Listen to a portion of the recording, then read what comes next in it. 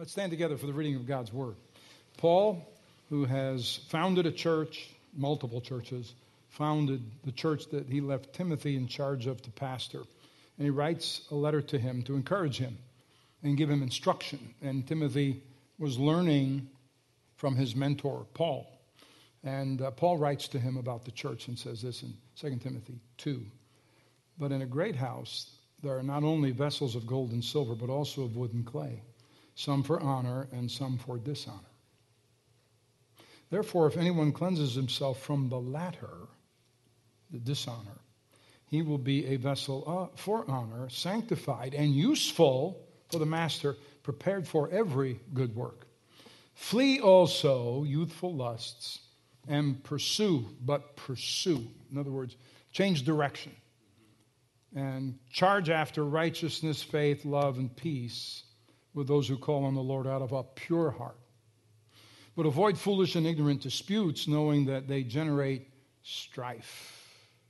And a servant of the Lord must not quarrel, but be gentle to all, able to teach, patient, in humility, correcting those who are in opposition, if God perhaps will grant them repentance, so that they may know the truth, they may come to their senses and escape the snare of the devil, having been taken captive by him to do his will. So a very dangerous thing for people to start going off the rails in their own direction and end up getting caught in the trap the enemy has set and then held captive to do what? His will. So what does that mean? That means somebody with good intent could end up being a servant of the enemy and doing harm and evil. So, Father, we thank you for truth. Your word is truth. I pray you'll deliver us from our old nature and its thoughts and emotions and help us to stand firmly and only on what you have delivered to us. That has the values that we need, principles we need for all life and godliness. Bless your word to us in that it becomes transformational in us. In Jesus' name I pray. Amen. Amen. You may be seated. How many desire to grow and mature in the Lord? How many? Who wants more of the Lord? Yeah, the Word of God speaks of growing into greatness in the kingdom of God. So watch, in a great house there are not only vessels of gold and silver, but also of wood and clay, some for honor and some for dishonor. In a great house. We're blessed at Calvary Christian Center. This is a great house. Amen? It's a great house of God. And everything raised in a great house is not automatically great. It's one thing to have great parents. That doesn't mean you're great. It's wonderful to be connected to a great corporation and company. Doesn't mean you're great. You can be part of a great house, great church, great family, even a great company. It doesn't mean you're great. It's on you whether you're gold or silver, whether you're adding to the greatness of that great house, adding to your family, adding to the company with which you work. You're either adding to your family's reputation or you are detracting from it. You are adding to the company or the corporation that you're with, or you're detracting from it. You may belong to a great church, but are you adding to its greatness? Because the scripture says in Ephesians 4 that all of us, in any gifting that we have, are to be contributors to the great work of the kingdom of God. And all of us are required to do our part and do our share of the responsibility. In doing that, then we have a great house. But sitting in a church is insufficient. We have to learn to add to the greatness of the house. Just being around greatness doesn't make one great. We have a great house. Great testimonies we've been hearing over the last several Sundays and weeks. And that's awesome. But the goal of the church is making disciples, making great followers of Jesus. Our mission goes beyond us into our culture and our society. Some say, well, we shouldn't judge, Pastor, or evaluate. Well, Jesus did, so let me explain to you. Jesus said, I tell you the truth, of all who have ever lived, none is greater than John the Baptist. Jesus evaluated John's life. None born of woman was greater. Jesus classified great and greater in John, none greater than John. And Jesus communicated there are varying levels of greatness and levels of authority in his kingdom, and that will be the way it is throughout eternity. And that's why that all the men should be to the first session of the new and revised version of Driven by Eternity, because it really captures the importance and essence of what I'm teaching right at this point. At that time, the disciples came to Jesus saying, "Who then is greatest in the kingdom of heaven?" And Jesus called a little child to him, set him in the midst of them, his disciples, and said, "Assuredly I say to you, unless you are converted and become as little children, you will by no means enter the kingdom of heaven. Therefore, whoever humbles himself as this little child is the greatest in the kingdom of heaven." So to be converted in that context means to repent and turn. The whole way of doing life, the way you think, is converted. All of a sudden, I start thinking biblically, not emotionally, to think differently. And the Word of God is designed to reprogram you to think God's thoughts, because these are God's thoughts put to ink and paper. So I'm speaking to some here at Calvary Christian Center in this moment of your season. Let's look at what greatness is not and what greatness is for a few moments. You might want to jot some of these down. First of all, greatness is not inherited. Greatness is not the result of your birth. You can be born high and still live low. You can be born low and you can live high. Dr. Stanley, who's pastoring back in Atlanta, was sharing earlier today how he was born in this little obscure town in Virginia. So nobody ever heard of it. I think it's called Ridge Fork. No one's ever heard of that place. It's got one railroad crossing and one little store. Said, but see, even though born low, God's lifted him up to high places in him. I was reading the biography of Sheriff Clark from Milwaukee. And what a great story this guy has, because he didn't grow up in the greatest of circumstances as a child, but nonetheless, God has elevated him to a national platform today. See, greatness is not inherited. You're not confined to the world that you've been born into. Your parents can be great, and you can choose a path of low living and less than wise decisions. Your father may have made bad choices. There may be a horrible character, but you can choose to be great. You are not disqualified from greatness because you were born to a heritage that was less than great. And God does not limit your ability to find greatness. You can grow into greatness, but you cannot inherit greatness. Second, greatness is not income. Some people have wealth, but they have not achieved greatness as defined by Jesus. Because there are two definitions and standards for greatness, the one of the culture that we're living in and God's kingdom. Both define greatness differently. Neither is a person great because they are poor. Some people think poverty is equated with greatness. If you have nothing and live poor, then you are great. Greatness is not wealth or poverty. Greatness has to do with character, not the amount of money that you possess. Greatness is not inherited. Greatness is not income. Your life is not summed up by the amount of possessions that you acquire. And third, greatness is not talent. Some people are excellent at doing something. Doesn't mean they are excellent at being something. You can see this in the entertainment field, also in professional sports. Talented singers and musicians and athletes. It does not mean they are of excellent character. They do something great, but they're not great.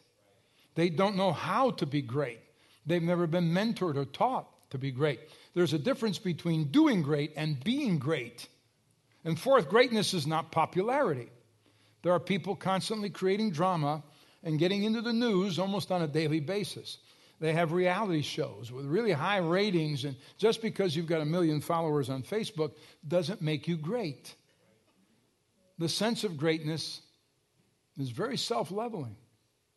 When you're driven by your own nature to become great, it's self-leveling. Watch. The moment you attempt to do whatever to gain some popularity so others will think that you're great, that's the moment when, in God's eyes, you are diminished in your greatness. People who achieve greatness are those who do well at what they do, and others observe it, and they see the work, and they see the commitment and the level of their character. And when their name is spoken, then the response is, that's a great person. Greatness is not dependent on popularity. So don't sacrifice greatness for popularity. It's not an even trade-off. And fifth, greatness is not cheap. It will cost you something to be great. There is price for greatness. You can't be great at the expense of others. It will cost you time to be great. It will cost you energy. It will cost you investment.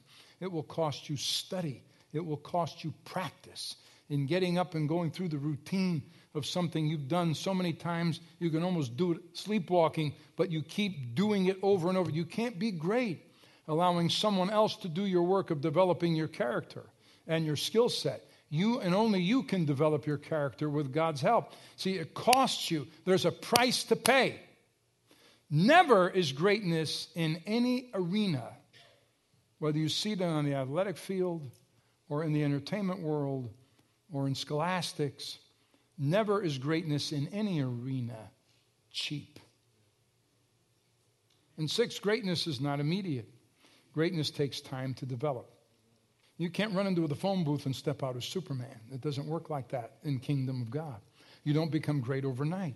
You don't show up for church on Sunday and morph into a mature disciple. Some have attended church for years and they make little developmental progress. There's no growth that's discernible. They're still in a clay form. They haven't become a vessel of honor. God's attempting to work in our lives. He puts us in a position where, as a piece of clay, He starts molding us and forming us and pulling out impurities and shaving off the parts that don't work in His kingdom. And if we'll allow Him to do that, He'll shape us into a vessel that can be under fire and under great heat and pressure, becoming a vessel of honor. God's attempting to work. And you're in the right place, and you'll get there by His grace if you cooperate with Him in the plan He has for you. But if you keep bucking Him while He's trying to work on you, you're going to have a hard time ever getting to a vessel of honor. Becoming a disciple of Jesus takes more than one service a month. Isn't this fun? Yeah. That's why many never achieve their purpose. They have quit. They stopped growing. They've given up. My coaches in high school and college always made me play against players more skilled than me. It forced me to play better, to think about the next move I had to make. Otherwise, I would continue to embarrass myself. And I was not allowed to coast and remain on their teams. So not everybody got a certificate because we showed up and sat on the bench. We had to achieve in order to remain a part of the team. Great marriages don't develop overnight. And you can have a great marriage, but you don't acquire a great marriage overnight. Now, Pastor Jameson and his wife told me this morning they've been married 66 years. Awesome. Amen? Pastor Michael and Kirsten are celebrating their 13th anniversary. Awesome. But you don't acquire a great marriage overnight. Neither do you divorce because you're not getting along early on in your marriage. You're in the beginning stages. And too many give up way too quickly. Greatness is not common. Greatness distinguishes you in a crowd because of the way you act, your actions, your verbiage. You cannot achieve greatness coasting, unmotivated.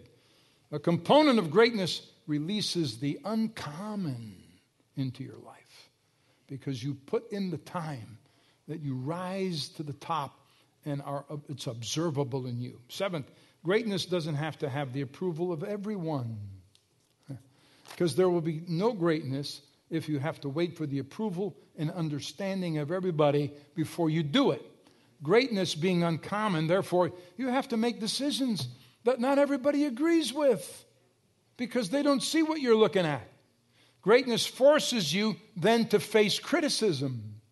And you cannot have the approval of everybody and be great. If you always have to be understood, if you have to have everybody always on your side, you become risk adverse. And there's no greatness in that. And eighth, because that guy that did that said, well, I don't want to take a risk, so I'm going to bury what God gave me and leave it here so nobody will steal it. And then when he comes back, I'll just pull it out of the ground and hand it back to him. You know what Jesus called him? Wicked. Eighth, no one will be great living below their potential. Someone else can do something can be great doing the very same things that you do. But you must develop your character and your abilities so you operate at your full potential. If I can do something better than I am currently, then I am not great. You can't believe one way and live another way and be great. Greatness is living what you believe, living out your potential. It's imperative and important that we continue to learn and grow. And number 9, hidden greatness is revealed during hardships. And we're finding out who our friends are. We're finding out who can be trusted.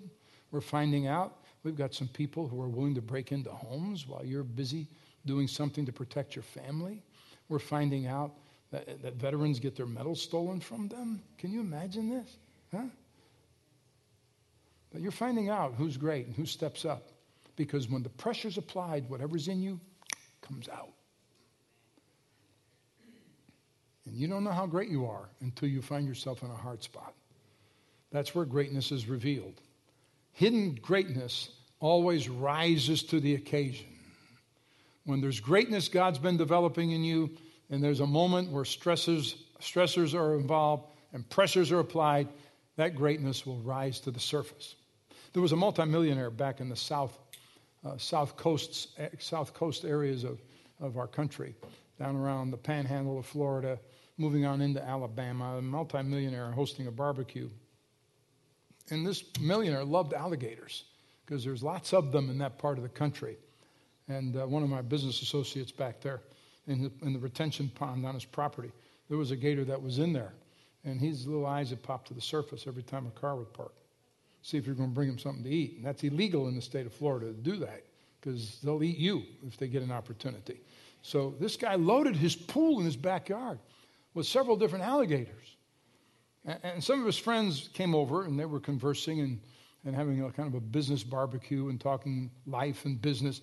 And they walked over to the pool, and it was pretty well gated in. And some of them started, what is the deal? You got alligators living on your property? How can you do that?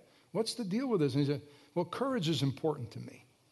He said, and I have a standing challenge. Anyone who has the courage to jump into that pool that I've created for those gators, I'm going to give him $1 million.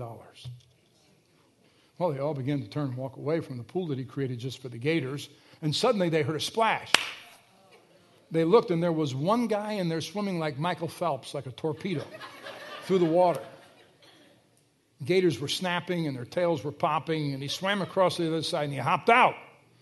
And the millionaire ran over and grabbed him and said, that's the most courageous thing that I've ever seen in my life. How did you do that? The man said, all I want to know is, who pushed me in that pool?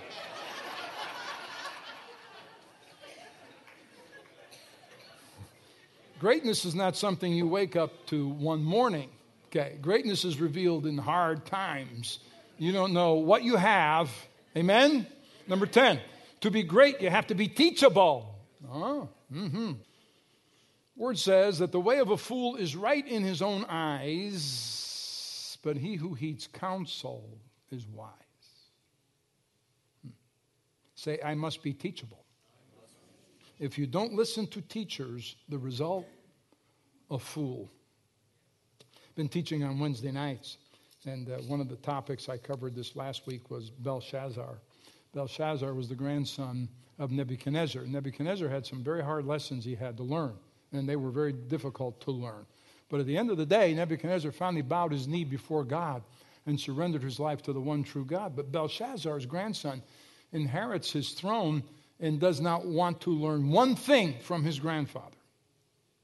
He could have learned lessons that would have prevented his kingdom from being overthrown because his grandfather had made similar mistakes.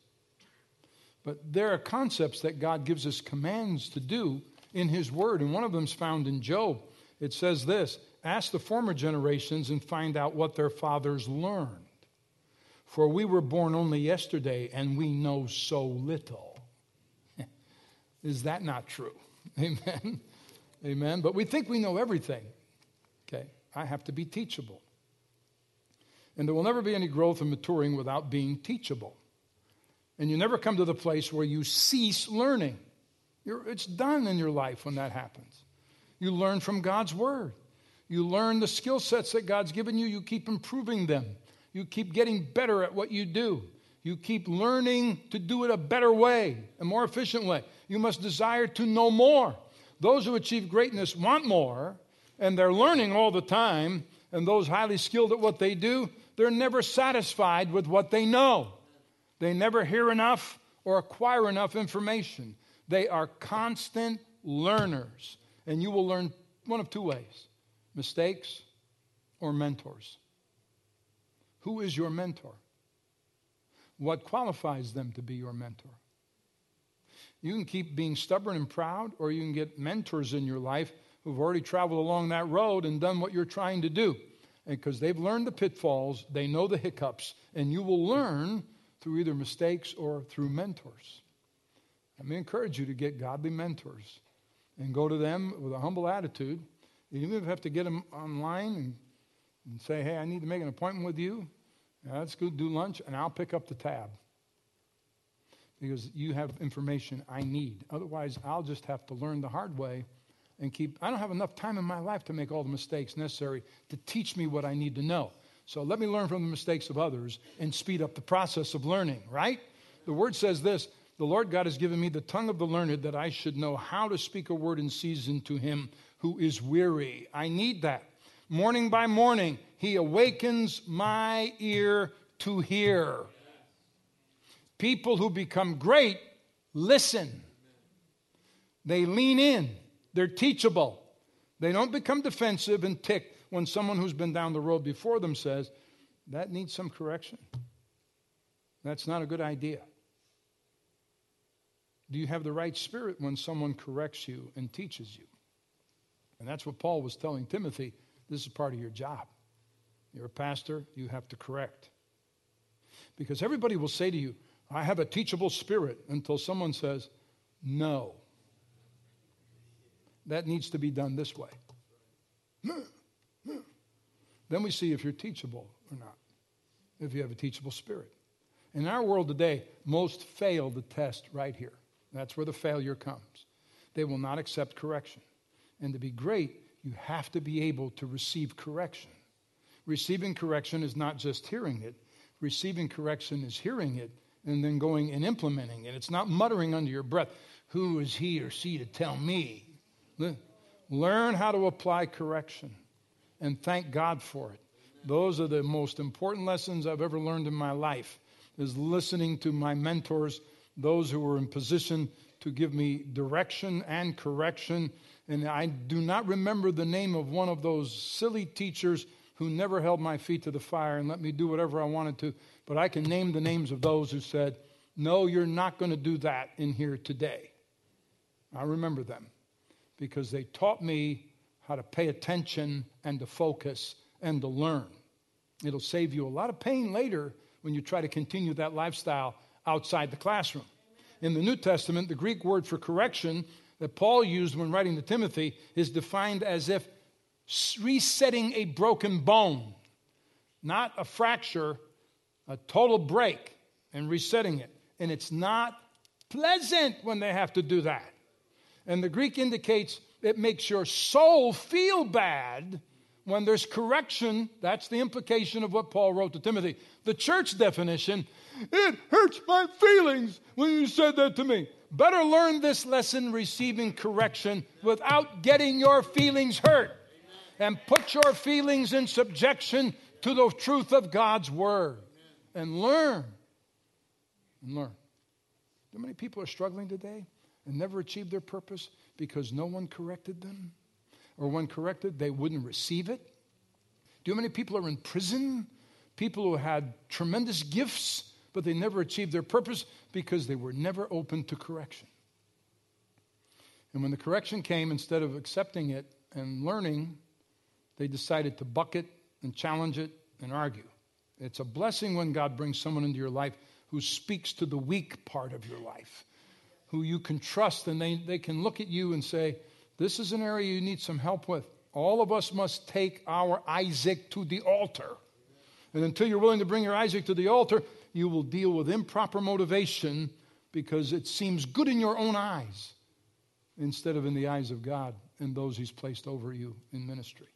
There are times we've had to sit people down for a while Gifted people, talented people, people who could make a difference but needed correction, but will not heed counsel. Nope.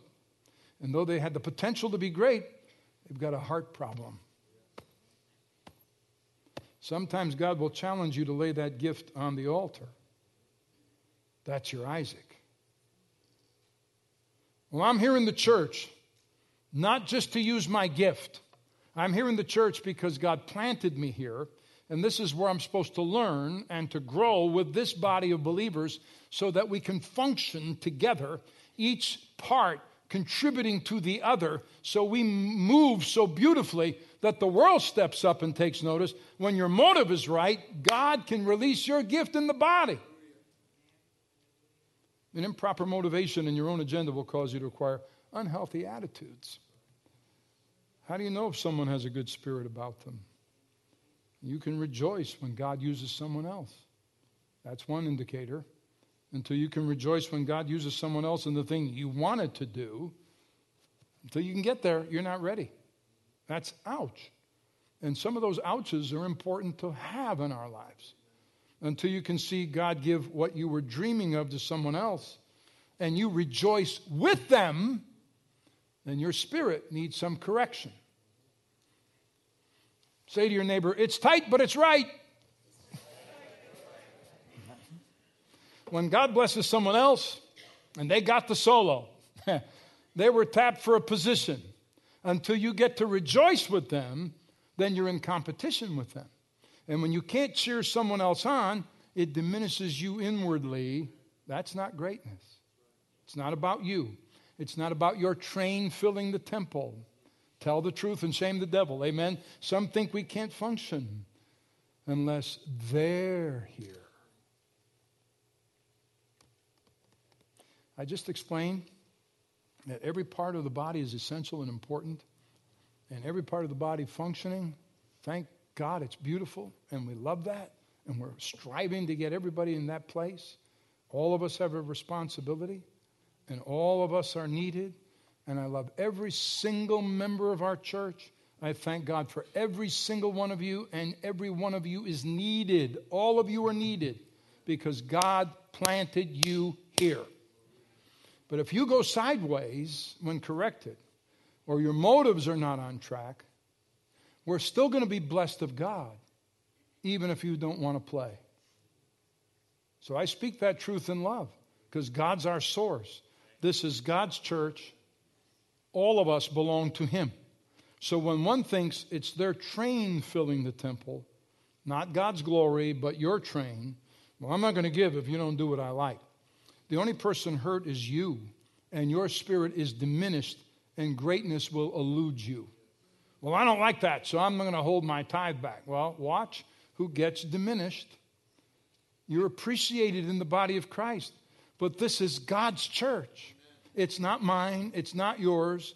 People today come and go in churches, but God said, I will be your source. Man is not our source. God is. So I'm not preaching at anybody, but the Holy Spirit is reading somebody's mail.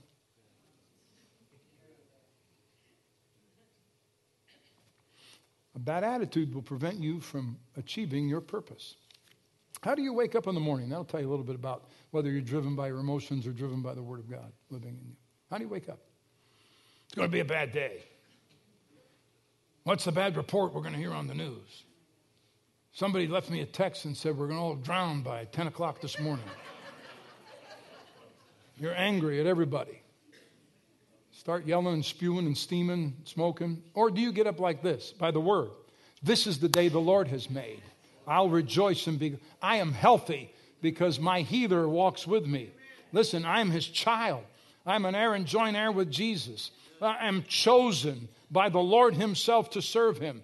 I have great opportunities in front of me because the Lord has planned my day and ordered my steps. And the enemy that comes against me has already been defeated. And the Lord and I are going to win through the battles I face today. And walking by the mirror on the way out of your room, you go, and I look good today too. Amen. In the name of Jesus.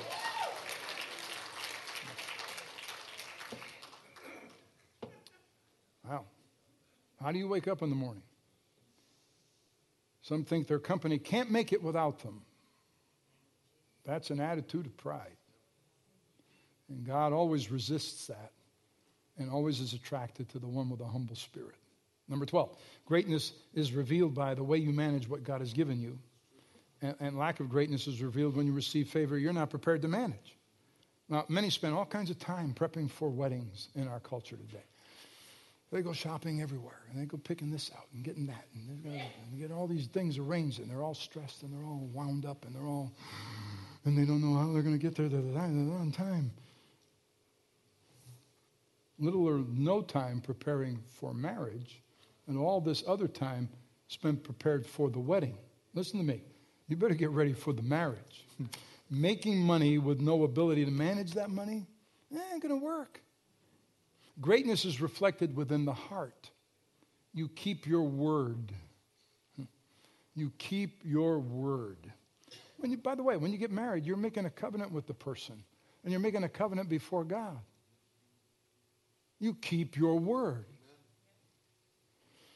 My dad did business like this many times on a handshake because he taught me by verbiage and by action.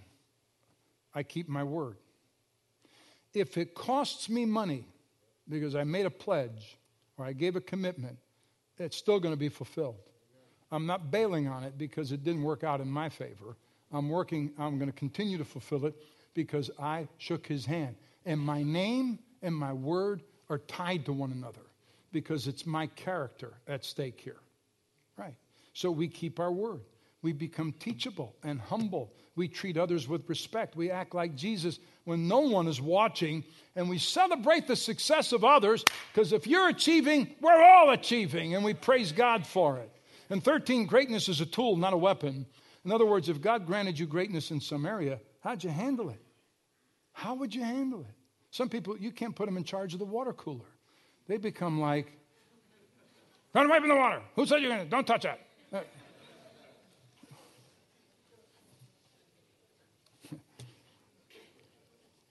I've had some people we've nominated to leadership positions and turned out, not too many, thank God, in 25 years. Less than you can count on 5 fingers. And they looked to be great people until promoted. Then they began to think by being placed in those positions, that meant they had power over their pastor. We will tell him what to do. Being on the board biblically is serving, not ruling.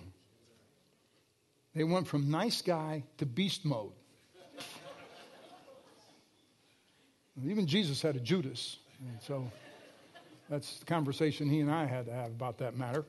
I had one too, so don't complain to me. I had one too. It went to their head. Because all of a sudden, when given a great opportunity, if the heart wasn't ready, then what surfaced was not pleasing to God. It revealed the heart.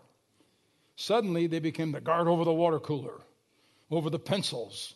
Now we require a receipt if you borrow one. Listen, greatness is a tool you use to bless other people, not a weapon you use to put other people down. And all of a sudden, God were to bless you with favor, how would it affect the people around you? Horribly or great?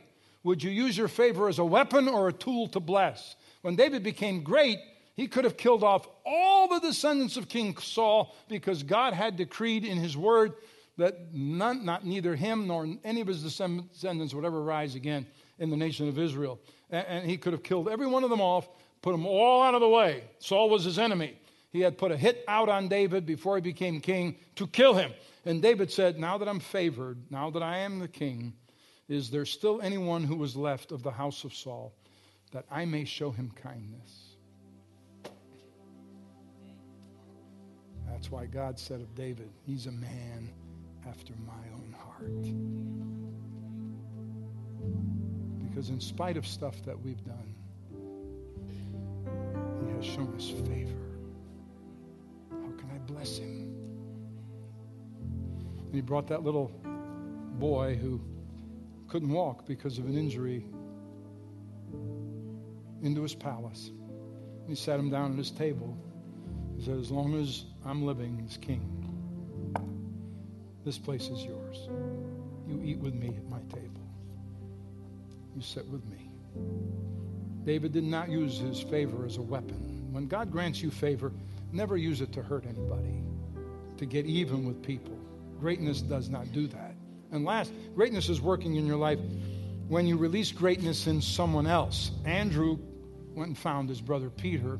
Andrew was a follower of Jesus and introduced his brother Peter to Jesus. Andrew, Simon Peter's brother, he first found his own brother Simon and said to him, "We have found the Messiah, Christ." And he brought Peter to Jesus. Peter became greater than Andrew in the scope of the church. He was called by Jesus the Rock. He preached the first message of the church on the day of Pentecost. Greatness releases greatness in someone else. Elijah released greatness into Elisha. He performed twice the miracles as his mentor, Elijah. But not until greatness was released to him by Elijah. Andrew was good with Peter becoming great. Elijah was good with the request of Elisha to have a double anointing. Paul released greatness into his spiritual son, Timothy. Jesus was baptized by John, and John released greatness into Jesus, and by saying, "He must increase, but I must decrease." And that's how it looks, to be able to recognize greatness and favor in somebody else. Greatness does not undermine. It is not undercutting. The characteristics of greatness and godly leadership, you maintain honor and respect. You thank God for the ability to pass along what God gave you to others, that they might outshine you one day. In God's eyes, that's greatness. And when we submit ourselves to God and His Word and His Spirit, His character and fruit are manifested in us. We're submitted, we're teachable, we're humble, we love the Lord, we live for others, and out of that process, God is forming not a vessel of dishonor on the potter's wheel, a vessel for honor, to honor the God that redeemed us. Jesus said, "There has not risen one greater than John the Baptist, but he who is least in the kingdom of heaven is greater than he." Because in a great house there are not only vessels of gold and silver, but also of wood and clay, some for honor and some for dishonor. I don't want to just be in a great house. I want to be a person of character, a great husband, a great father, a great pastor, a great promise keeper, because greater is He who is in us than he that is in the world. Can you stand and say thanks to the Lord, saints? Come on. Can you stand and say thanks to the Lord? And ask God for His favor in your heart, favor in your mind, for His kingdom. To become a difference maker, a person who lives for others. Because God's calling His people to greatness. This is a moment in time when the church will step up and show its greatness. And do you have a hunger for more? Because without a hunger for more, your greatness will be limited by your hunger.